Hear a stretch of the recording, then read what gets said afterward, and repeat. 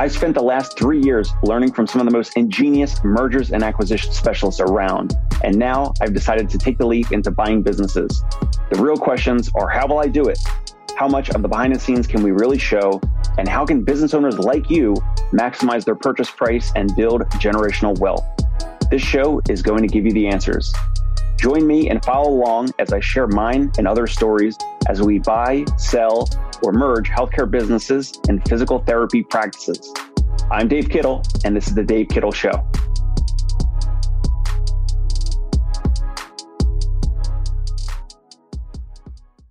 Hey, welcome back to the show. I'm Dave Kittle, owner of Concierge Pain Relief Home Physical Therapy in New York City and the CEO of the Fieldmaker Group. We're currently speaking with practice owners about partnering or acquiring some or all their practice. And today we have two guests on the show. One main guest, we got Colin McNulty, SBA lender on the show from First Savings Bank. And also on the show, my colleague and business partner, Marshall Sturman, a forensic accountant here with Fieldmaker Group. Colin, what's going on?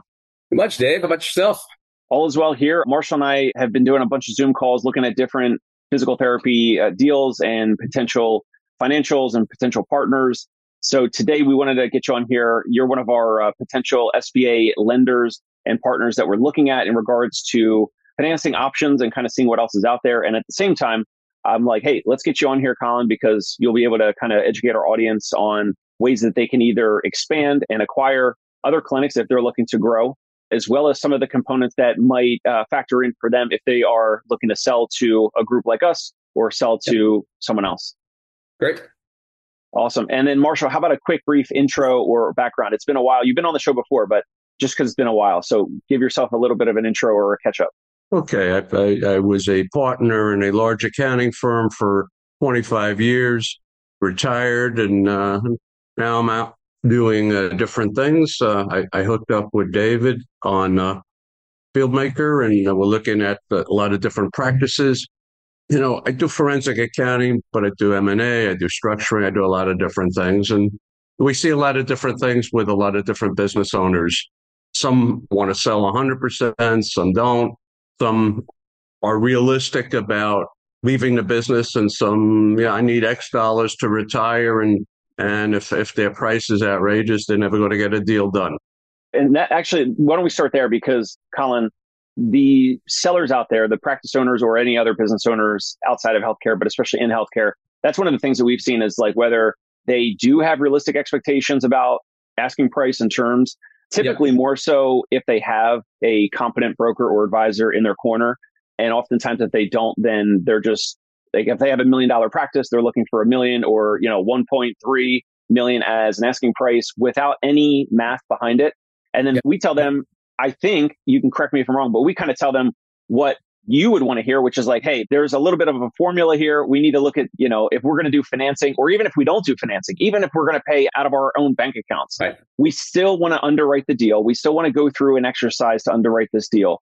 And here's like one of the main ways we do it. We look at net operating income. We look at your adjusted EBITDA. We're going to look at whatever it takes to potentially finance it. Again, whether we're going to finance it or not, we're going to look at whatever the annual debt service payments would be. And we need to come up with what is this debt service coverage ratio? And we can only take that to you, Colin, or to another lender if it's at 1.5 or greater. And if it's closer to 2, it's like a slam dunk. But if it's under 1.5, it gets tighter. And a lot of these practice owners don't understand that. So maybe we could just start there if you can give us a little bit of background.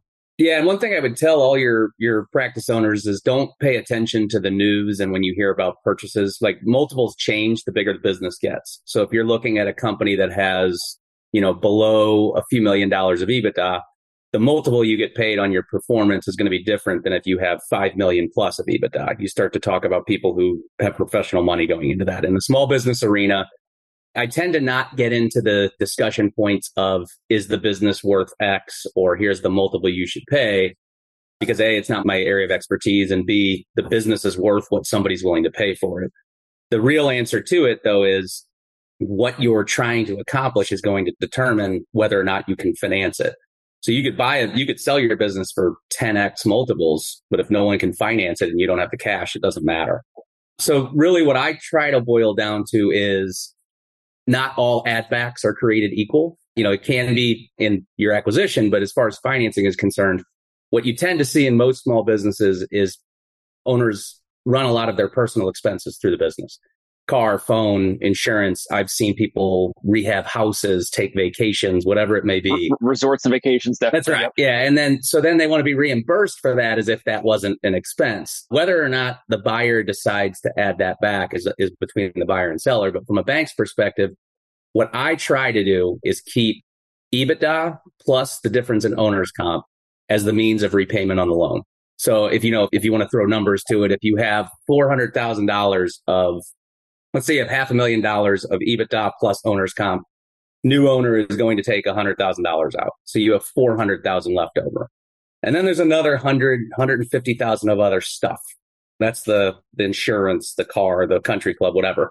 I typically underwrite to the other stuff never materializes. Not for me, at least. Because what most owners kind of don't pay attention to is that you're going to do that as well.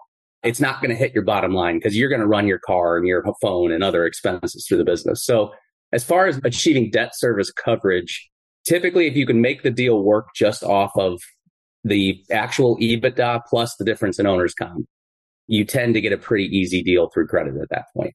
Where it becomes more difficult is if you're adding other pieces in. And I would always tell buyers that's a good way to push seller notes as well, especially contingent seller notes, because that probably is some real money that'll materialize out of that, but it's rarely all of it. So you can push the sellers a little bit on that to say, hey, if you feel like this is really viable, let's do it in a seller note. You'll get paid, no problem. But you tend to see multiples in the small business arena ranging anywhere from 3 to 5 times. That's, some industry relevance to that. But the other piece I would tell people on their purchase price to not ignore, specifically in the medical field, is going to be your working capital. If you buy a business for $2.5 million, but the cupboard's bare and you're not going to, if you're doing an asset sale, you're going to have to get reaccredited with all your Medicare, Medicaid, and insurance. You might have 90 days before you see any money come in.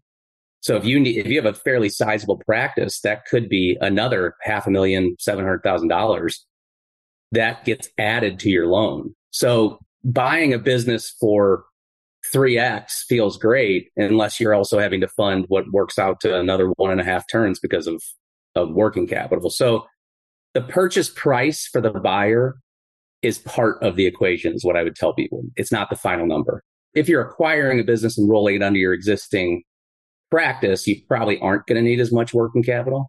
But if you're selling it to someone, kind of mentally be prepared that you're going to have to leave something in there, or else you're going to have to accommodate that on the purchase price. Right. And so we're looking at a couple different deals, and I think we'll try to just kind of talk in generalities in regards to some of these numbers. But one of the situations is like a practice that's kind of like in the range of like 2 to 3 million in revenue, and they have like approximately 200,000, because you're just mentioning working capital. So they have about 200,000 or so, give or take, line of credit right now. And that's obviously with their current bank. And so if we were to partner or acquire that therapy practice, is it the smoothest to just like have that practice owner settle, like complete that line of credit, and then we maybe get a line of credit or working capital through you and the financing of that deal separately? Are there any like conflicts there or challenges in terms of like drawing down that line of credit, that owner kind of settles that as opposed to like reassigning it or kind of transferring over to us? Yeah, and it depends on the type of sale you're doing too, Dave. If you're doing an asset sale, it's going to have to be redone because it's a new company effectively. Also, most loan agreements would consider a sale an incident of default. So it's not as simple as just, I just took it over. The other bank has to basically do their whole process again. I mean, as far as what's easier, it really depends on the type of SBA lender you're working with. Some SBA lenders are pushing entire relationships. They want the deposits. They want lines of credit. They want everything else. Other lenders just say, hey, we're just an SBA lender. Let's just do that. Maybe we give you a small line of credit, something like that. But my experience tends to be working with the old bank is fine, but you're still a new customer to them, even though they know the existing business. But so I would probably say your best route is to start fresh with the new bank that's doing the loan. If you did try to work with the current bank, you'd have to have, SBA doesn't really allow intercreditor agreements either. So it'd have to be a very specific, they're only taking a lien on this stuff and the SBA bank is taking a lien on this other stuff. A lot of banks don't work that well within the confines of that. They generally want a broad UCC on the whole business. So partnering with a bank and a SBA lender can be more tedious than you would think. As far as inheriting the line, that you'd have to redo all the documentation again. So I would usually recommend just going with the SBA lender as your new bank. In a lot of instances, you can keep the deposit relationship at the local bank just to keep them kind of happy with that. But as far as trying to match up working capital through the existing line, that's usually going to be a hard sell to make happen. Got it. And I do want to circle back on all the changes through SBA. And there's been a lot of changes this year that are very positively different than the past many years. Before that, Marshall, any questions or insights in regards to things that we can kind of riff on or chat about or ask Colin about? Yeah, I guess one question I have, we talk for the SBA, obviously, we need to put up some equity. So is there a way to structure equity if the current seller stays in for X percent? Is there a way to use that in some fashion, whether he's part of new co, buying old co, or just remains with his interest as equity? Yeah, that's part of what Dave was referencing. There has been a pretty seismic shift in the SBA's policies that took effect in May of this year. So prior to May of 2023, when you acquired a company, you had to buy 100% of the shares. That created a lot of obstacles when there were key employees that had small ownership percentages. Or if, it could be relevant in the medical field, obviously, but it also occurred a lot in the trades, like plumbing, electrical, where that owner had the master license, which is required, and the new buyer did not. And you used to have to say that person's got to be out of the business within 12 months. That was the old rule. So that made some of these acquisitions more difficult. So under the new guidelines that took effect in May, sellers are allowed to carry over their equity or carry over a percentage of equity. You do have to do that as a stock sale if you're going to do that, just as a heads up. But where that becomes relevant, the way it's worded today is they can roll equity, but they're under the normal guidelines of any other SBA, which is if they own more than 20% of the business, they have to personally guarantee the loan. So the deals that we've looked at where the equity roll has come in, it's usually been like a 10 or a 15% equity roll. The other piece to it is that they took out the rule as part of that that the owner has to exit within 12 months. That was a very specific rule previously that now just seems to be kind of gray. They're owners of the business, so clearly they can't be forced out of working there after 12 months. So where that has come into play as far as equity, though, Marshall, that doesn't impact the equity into the deal. The SBA still requires a 10% threshold. 10% can be met a couple of ways. One is just cash. You're buying something for $1 million, you put in $100,000. The other rule that changed, this was available previously, but they changed it and made it a little more beneficial to the sellers. 5% of that number, so half of the equity, can be done via a seller note that is deferred for 2 years. No payments, no interest. You can't accrue, but you can't make payments. And then it turns out to match typically the SBA term of 10 years after that. They further muddied the waters a little bit and said you can do that. I think it's up to 7.5% interest only for 2 years and then matching the SBA term. That one starts to get a little more difficult because there's payments involved right off the bat. So that can hit your debt service coverage. So, and banks have been taking this approach a little differently of, who, broadly speaking, financing a deal with almost no cash in from a buyer is not usually going to be very well received at a bank. Some are being more aggressive than others. And I've told Dave this before too. I'm going to caveat all of this of we're getting a bunch of noise about congressional members not liking these changes and that they've talked about just scrapping all of them. So I wouldn't write this detail in pen as much as I would probably in pencil right now. But as of today, you can technically buy a business with only 2.5% equity in, which is beneficial to buyers and sellers. I don't know that it's the best course of action for most, but those are the rules today. And I'll also put another asterisk to this. That is an acquisition from an outside player. So you're either a key employee buying out the owner, you're a general practitioner right now buying a practice. When you own a practice already and you are expanding, you can do 100% financing for that. So if you're a multi-location practice and you're buying, a fourth location, let's say, you can actually finance that 100% as long as you're in the same NAICS code on your tax return. And as long as you're buying it within your own entity, you can finance that 100%. And that's not just the purchase. That's the closing costs. That's any other kind of capital expenditures you might want to roll into there. All that can be financed at 100%. When you say buying, I didn't know that. So that's great. Go ahead, Marshall. When you say buying within your own entity, can it be a subsidiary of your entity? So that's a bit of a gray area. The devil's probably in the details a little of that. But historically, I would think it probably depends on the tax return more than anything else. The SBA is a little more specific to tax returns than a bank, maybe. So if you're forming a subsidiary within your existing entity, it probably depends on the wording on it, quite honestly. If I'm going to give you a blanket answer, it's supposed to be no. But as with a lot of SBA rules, depending on how things are worded and structured, you can probably figure out a way to make that work. And let's say you had a seller note. Mm-hmm. Could that be a convertible debt where he converts it to equity at the end of the 2-year period? I would have told you not a chance previously. Right now, the way that the SBA wording works on that is that they're going to go to that conversion as the percentage. So if you, making up a number here, if you have a seller note that's equivalent to 10% of, let's say you put in your normal amount of cash, 10%. You can do almost anything at that point. But the SBA would say if the convertible note was to ever give the seller greater than 20% equity, the equivalent of greater than 20% equity, they're going to have to guarantee that loan. So I don't know if I answered that right for you, but so if you have a 10% seller note, let's just say you have a 10% seller note and a 15% equity roll. And there's language in there that says that 10% seller note can be converted to equity down the road. The SBA is going to look at that and say that person has 25% ownership, whether they've converted the equity or not.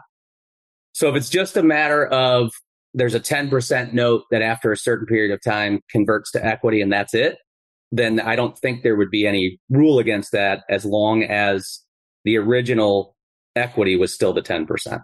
That equity note can't be rolled over if that's kind of where we're going with that. That issue goes away if, in fact, the seller is willing to go on a hook and sign a PG, correct? Correct. Yep. Okay. And then the general rule for that would be, this isn't an SBA rule. This is just every bank's going to have their own metric of this. But anybody that we're financing, we want to have control. So that buyer has to own at least 51% of the business.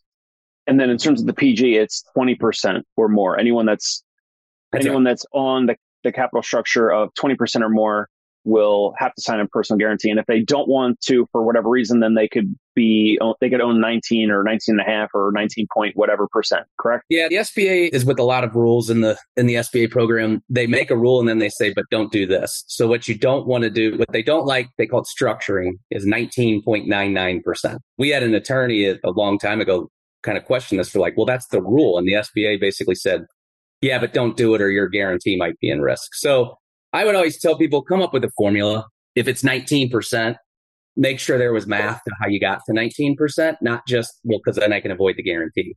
Whether or not that's what you're really doing, isn't for us to say. But when you say the equity value is this and I rolled over this, that's how I got to 19%. That's how you justify that.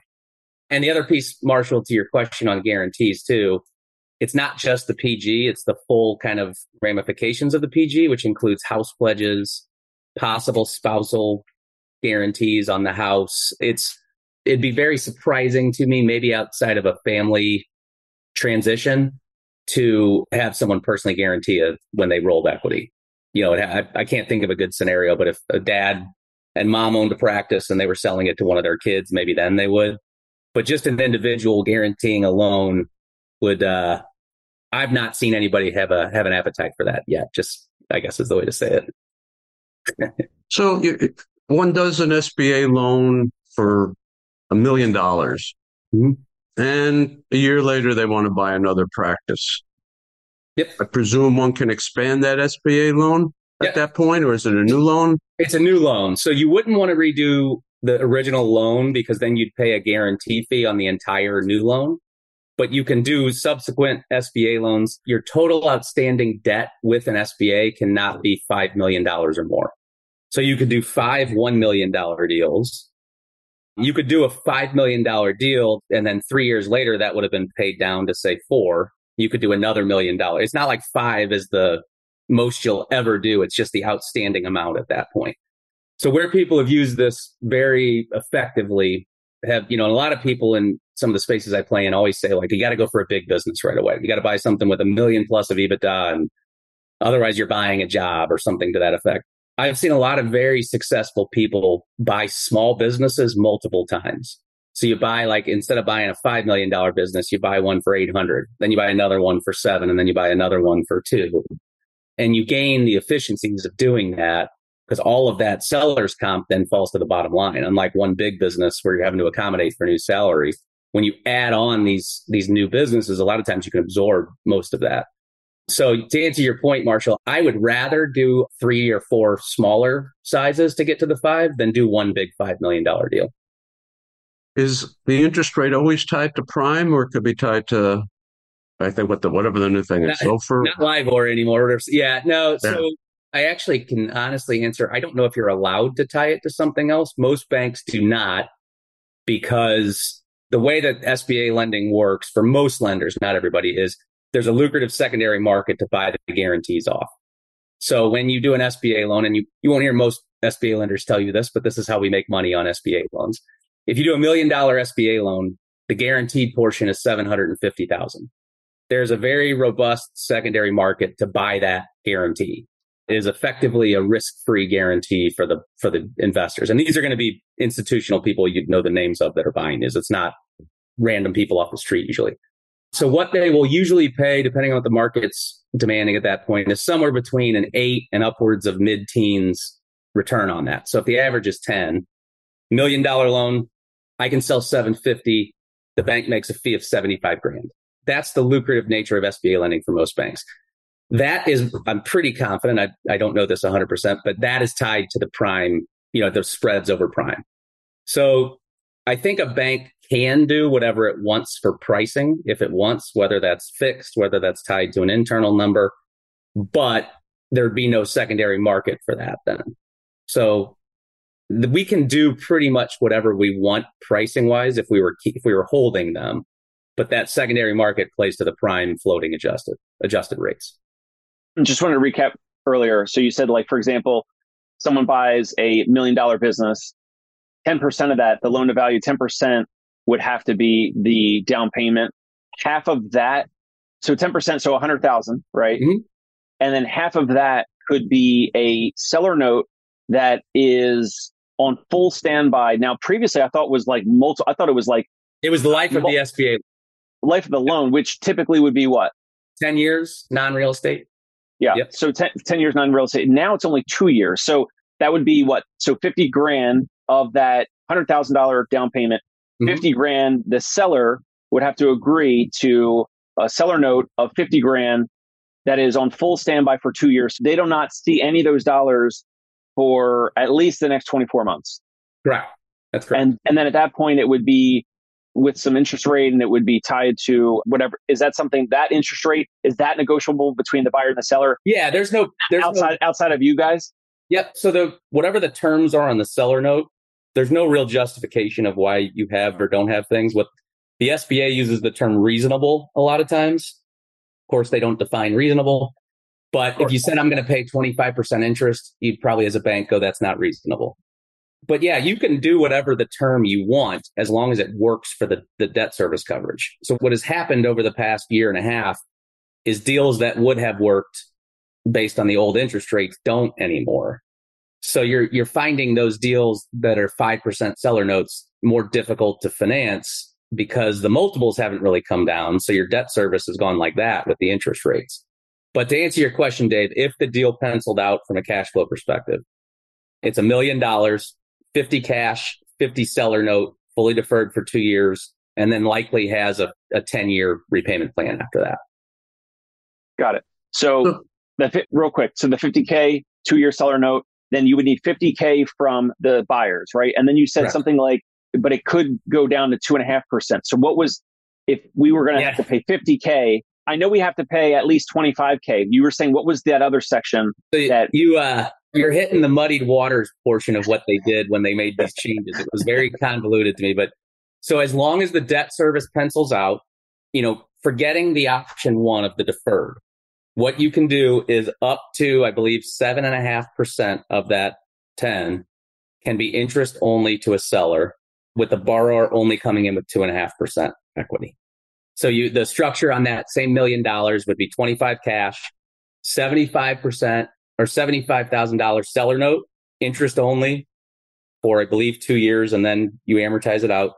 And then the other 90 would be the bank. I will tell you this, most banks are unlikely to do that. Not that I shouldn't speak for most banks. A lot of banks are going to say, we need a little more in than 2.5% for somebody who's buying a practice from the outside. Now, where you do get a little more, I guess, lenient on those things is key employees buying out. It's somebody who's relevant to the business. That's a little different. But if it's just, hey, I just graduated school, I got done with my residency, I did this, whatever my training was, and now I'm ready to buy this business, you're probably going to need to do more than just that. You could stack it with another seller note that's paid immediately or something to that effect. But I don't really present the 2.5% option very much because I don't think it's as likely to get done.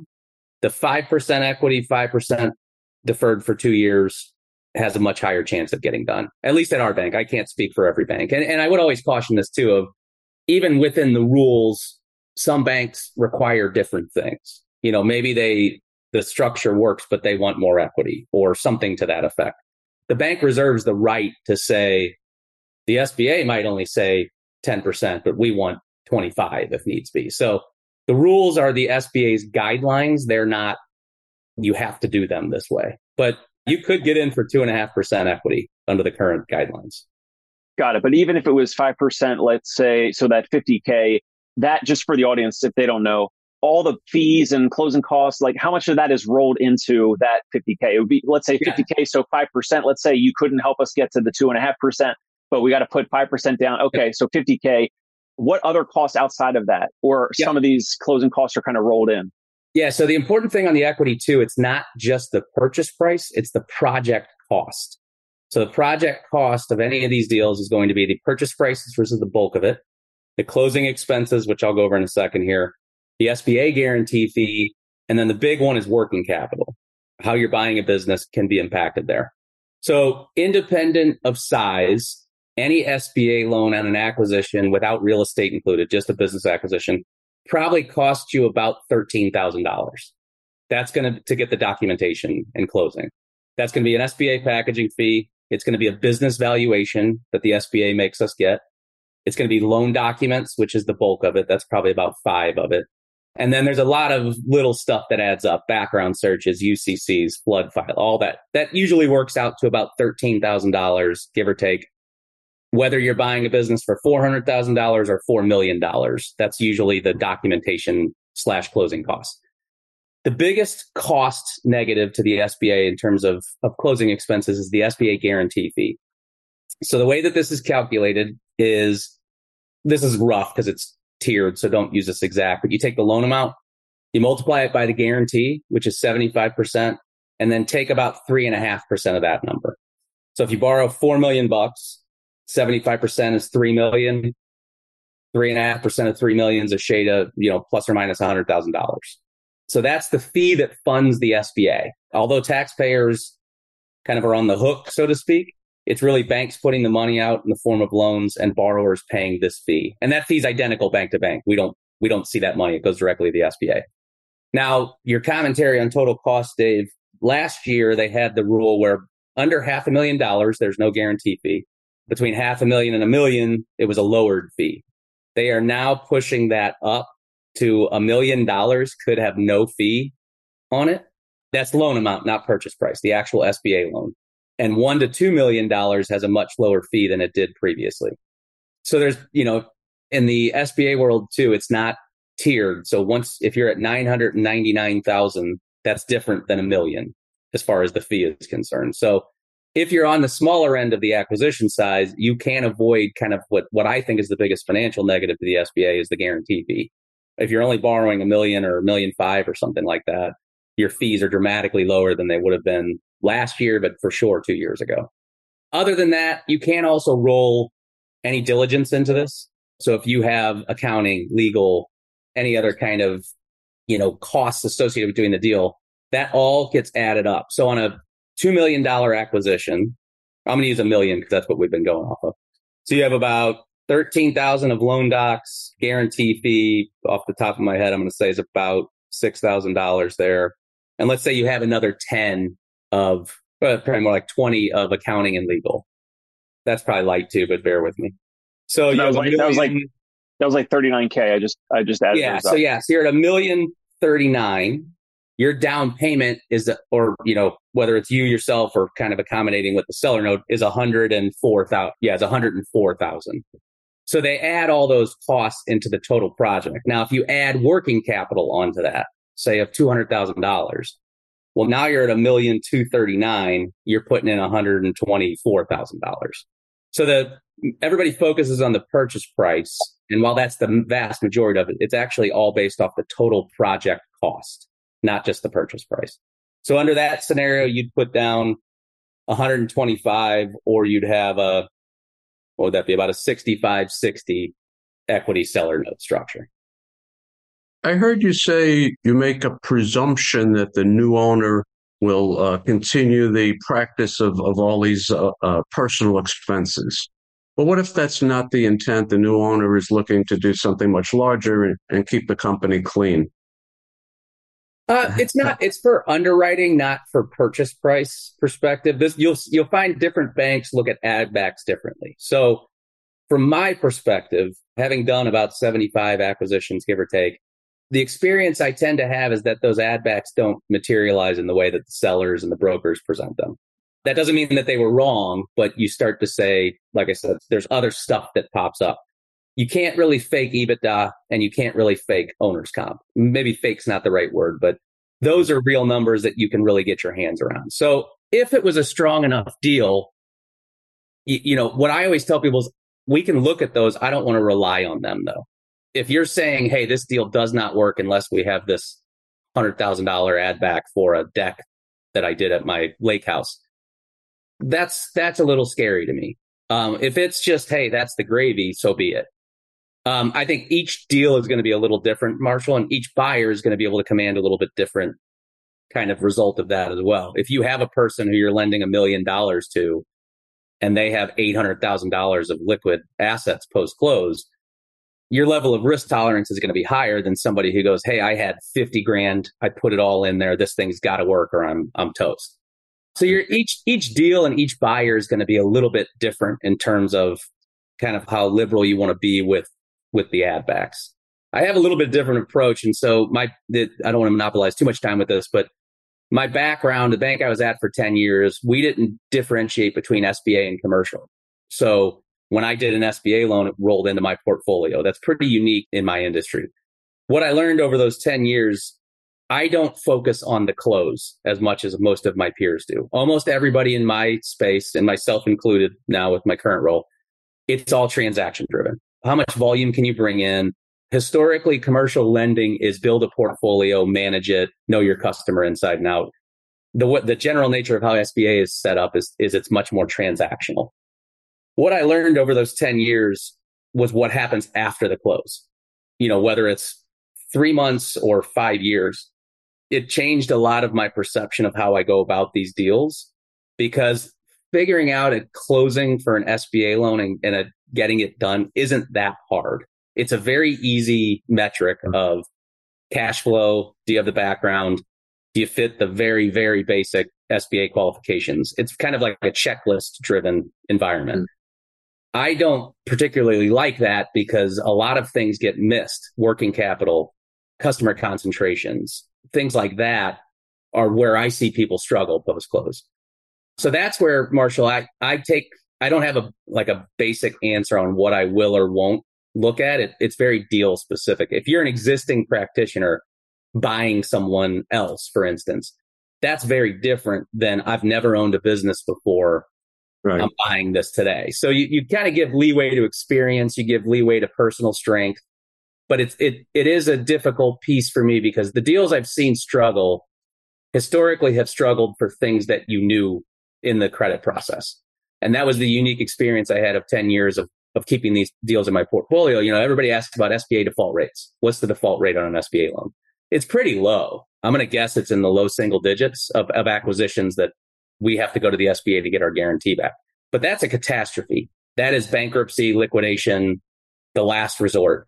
There's a much higher number, which I have no basis for this number other than my own anecdotal detail of about 20 or 25% that struggle after they buy the business. Struggle could mean I thought cash flow is going to be 2x, it's only 1.2, or it could be, holy cow, I don't know how I'm going to make payroll on Friday. That happens a lot more than people think. And when you go to kind of do postmortems on what went wrong and what didn't, almost, I'm going to guess 75, 80% plus of the time, the problem that caused that struggle is one you identified in the credit process. It was, and add backs are one of them that I see as a problem of, we just kind of took their word. They ran a bunch of personal expenses through here. Kind of seeing if that really materialized is very difficult post-close. That was a long answer, Marshall, for it depends. It's a good answer. Yeah. So the bank, just a quick question. So the bank continues to service the loan? That sale on the secondary market is behind the scenes. The borrower never sees that. It's still payments made to us going forward. I'm assuming within almost every bank's language, they have the right to sell off a portfolio if they want to. But additionally, again, full disclosure, we make money off servicing these as well. There's a percentage that we get still. So it benefits the bank to both sell the guarantee off, but also continue to act as the intermediary for that investor that bought it to make sure the payments are being made. And the business owners and sellers out there should not take offense to this because yes, you're benefiting on the back end, and that's just a great structure because on the front end, you can potentially buy $1 million business for $50K or $100K. And it's incredible. Like we live in the greatest country in the world still. And that this is an opportunity or that this is even a value available is just almost insane. And we're super lucky to have it. And other countries certainly don't have it. Yeah. And some of the spaces I play in, there's a decent amount of Canadian contributors to it. And they often ask, well, what is the equivalent of Canadian SBA? Because this is only a US based product and there isn't one. And I would always tell people this, any lender who says they're doing this for benevolence is not being true. We all are in this to make money. You can do it in an ethical way and an upfront way, which is why I always tell people this is how you do this. But we're not here for none of us are in this for benevolence. There may be a point in my life when I near retirement age and I say, you know what, I just want to do stuff just to give back. You can help people in this and you can be, it serves a purpose. These acquisitions can't get done without this. And part of the reason banks are able to do this and take on that level of risk is because there is a financial benefit to it. Now, when we sell off the guarantee, the other piece I'll tell you, we don't transfer that risk to the investor. If the deal goes sideways, we have to buy that guarantee back. That's why there's a premium on it, is because they don't take on that risk. So even though the bank, everyone would always think, oh, well, you make so much money off of selling these guarantees off. We also take hits down the road on if there's defaults. Absolutely. Yeah. So it's no different than your mortgage loan that gets sold. It is different because we maintain servicing, but most of these are about risk mitigation, not just about fee income. And so, there's a calculus there. If you sell the guarantee off, your maximum exposure becomes X, Y, or Z. That's what lets you do these loans. But I would always tell you, I say banks and insurance companies seem to always have the biggest buildings in every downtown. And, there's a reason for it. There's a reason. Yeah. But it's not, and it can be done, like I said, in an ethical, honest way. And that's why I always tell people, this is how we make money off of this. Yeah. I got to run. Let's wrap up because we certainly can talk about other topics, have you back in the future, whether Marshall's available or not. Colin, what's a good place for the audience to reach out to you? I know you reach out to me on Search Funder and then you reach out to me on LinkedIn. So you're all over the place, whether it's email address, LinkedIn, website. What's a good spot for the audience to reach out to you and connect further? Yeah, email is probably the easiest. It's my first initial C, my last name McNulty, CMCN as in Nancy, ULTY at F as in Frank, S as in Sam, B as in boy, bank.net, FSBbank.net. conciergepainrelief.net. I'm on LinkedIn, I'm on Twitter or X very sporadically. I'm not as social media driven as a lot of my peers are, but I always tell people too, even if it's just exploratory questions or you don't know, I can give you the kind of the rundown on your risks more than anything. I think I would always tell you my big push is not on closing, although that's obviously a part of this. It's on, did we get there the right way? Every person you hear in my role is going to brag about their close rates, how often they close, how much they close. Sure, that's part of the deal, but very few are going to be able to tell you after the closing, here's what happened. And that's what I typically try to impress upon my prospects, because while I do this on a daily basis, this is going to be brand new to almost every person I'm talking to. So, and I'm quick to tell people no. If I can't do it, you'll know very quickly. Excellent. Thank you both for your time. This is awesome. If you guys find this interesting and valuable, subscribe to the Dave Kittle Show on YouTube. You can also find us on iTunes and Spotify. We'll catch you next time. Marshall, thank you for your time. And Colin, thank you for your time. Thanks, Dave. Thank you. All right. See you guys. Hey, it's Dave Kittle. Are you a healthcare business owner or physical therapy practice owner who is looking to figure out your succession plan or exit strategy? We might be able to help. And in fact, we may be interested in acquiring your practice. If you're interested, you can reach out to me. Shoot me an email at dave@conciergepainrelief.com. That's DAVE at CONCIERGE painrelief.com. Or you can call me at any time, 646-781-8884.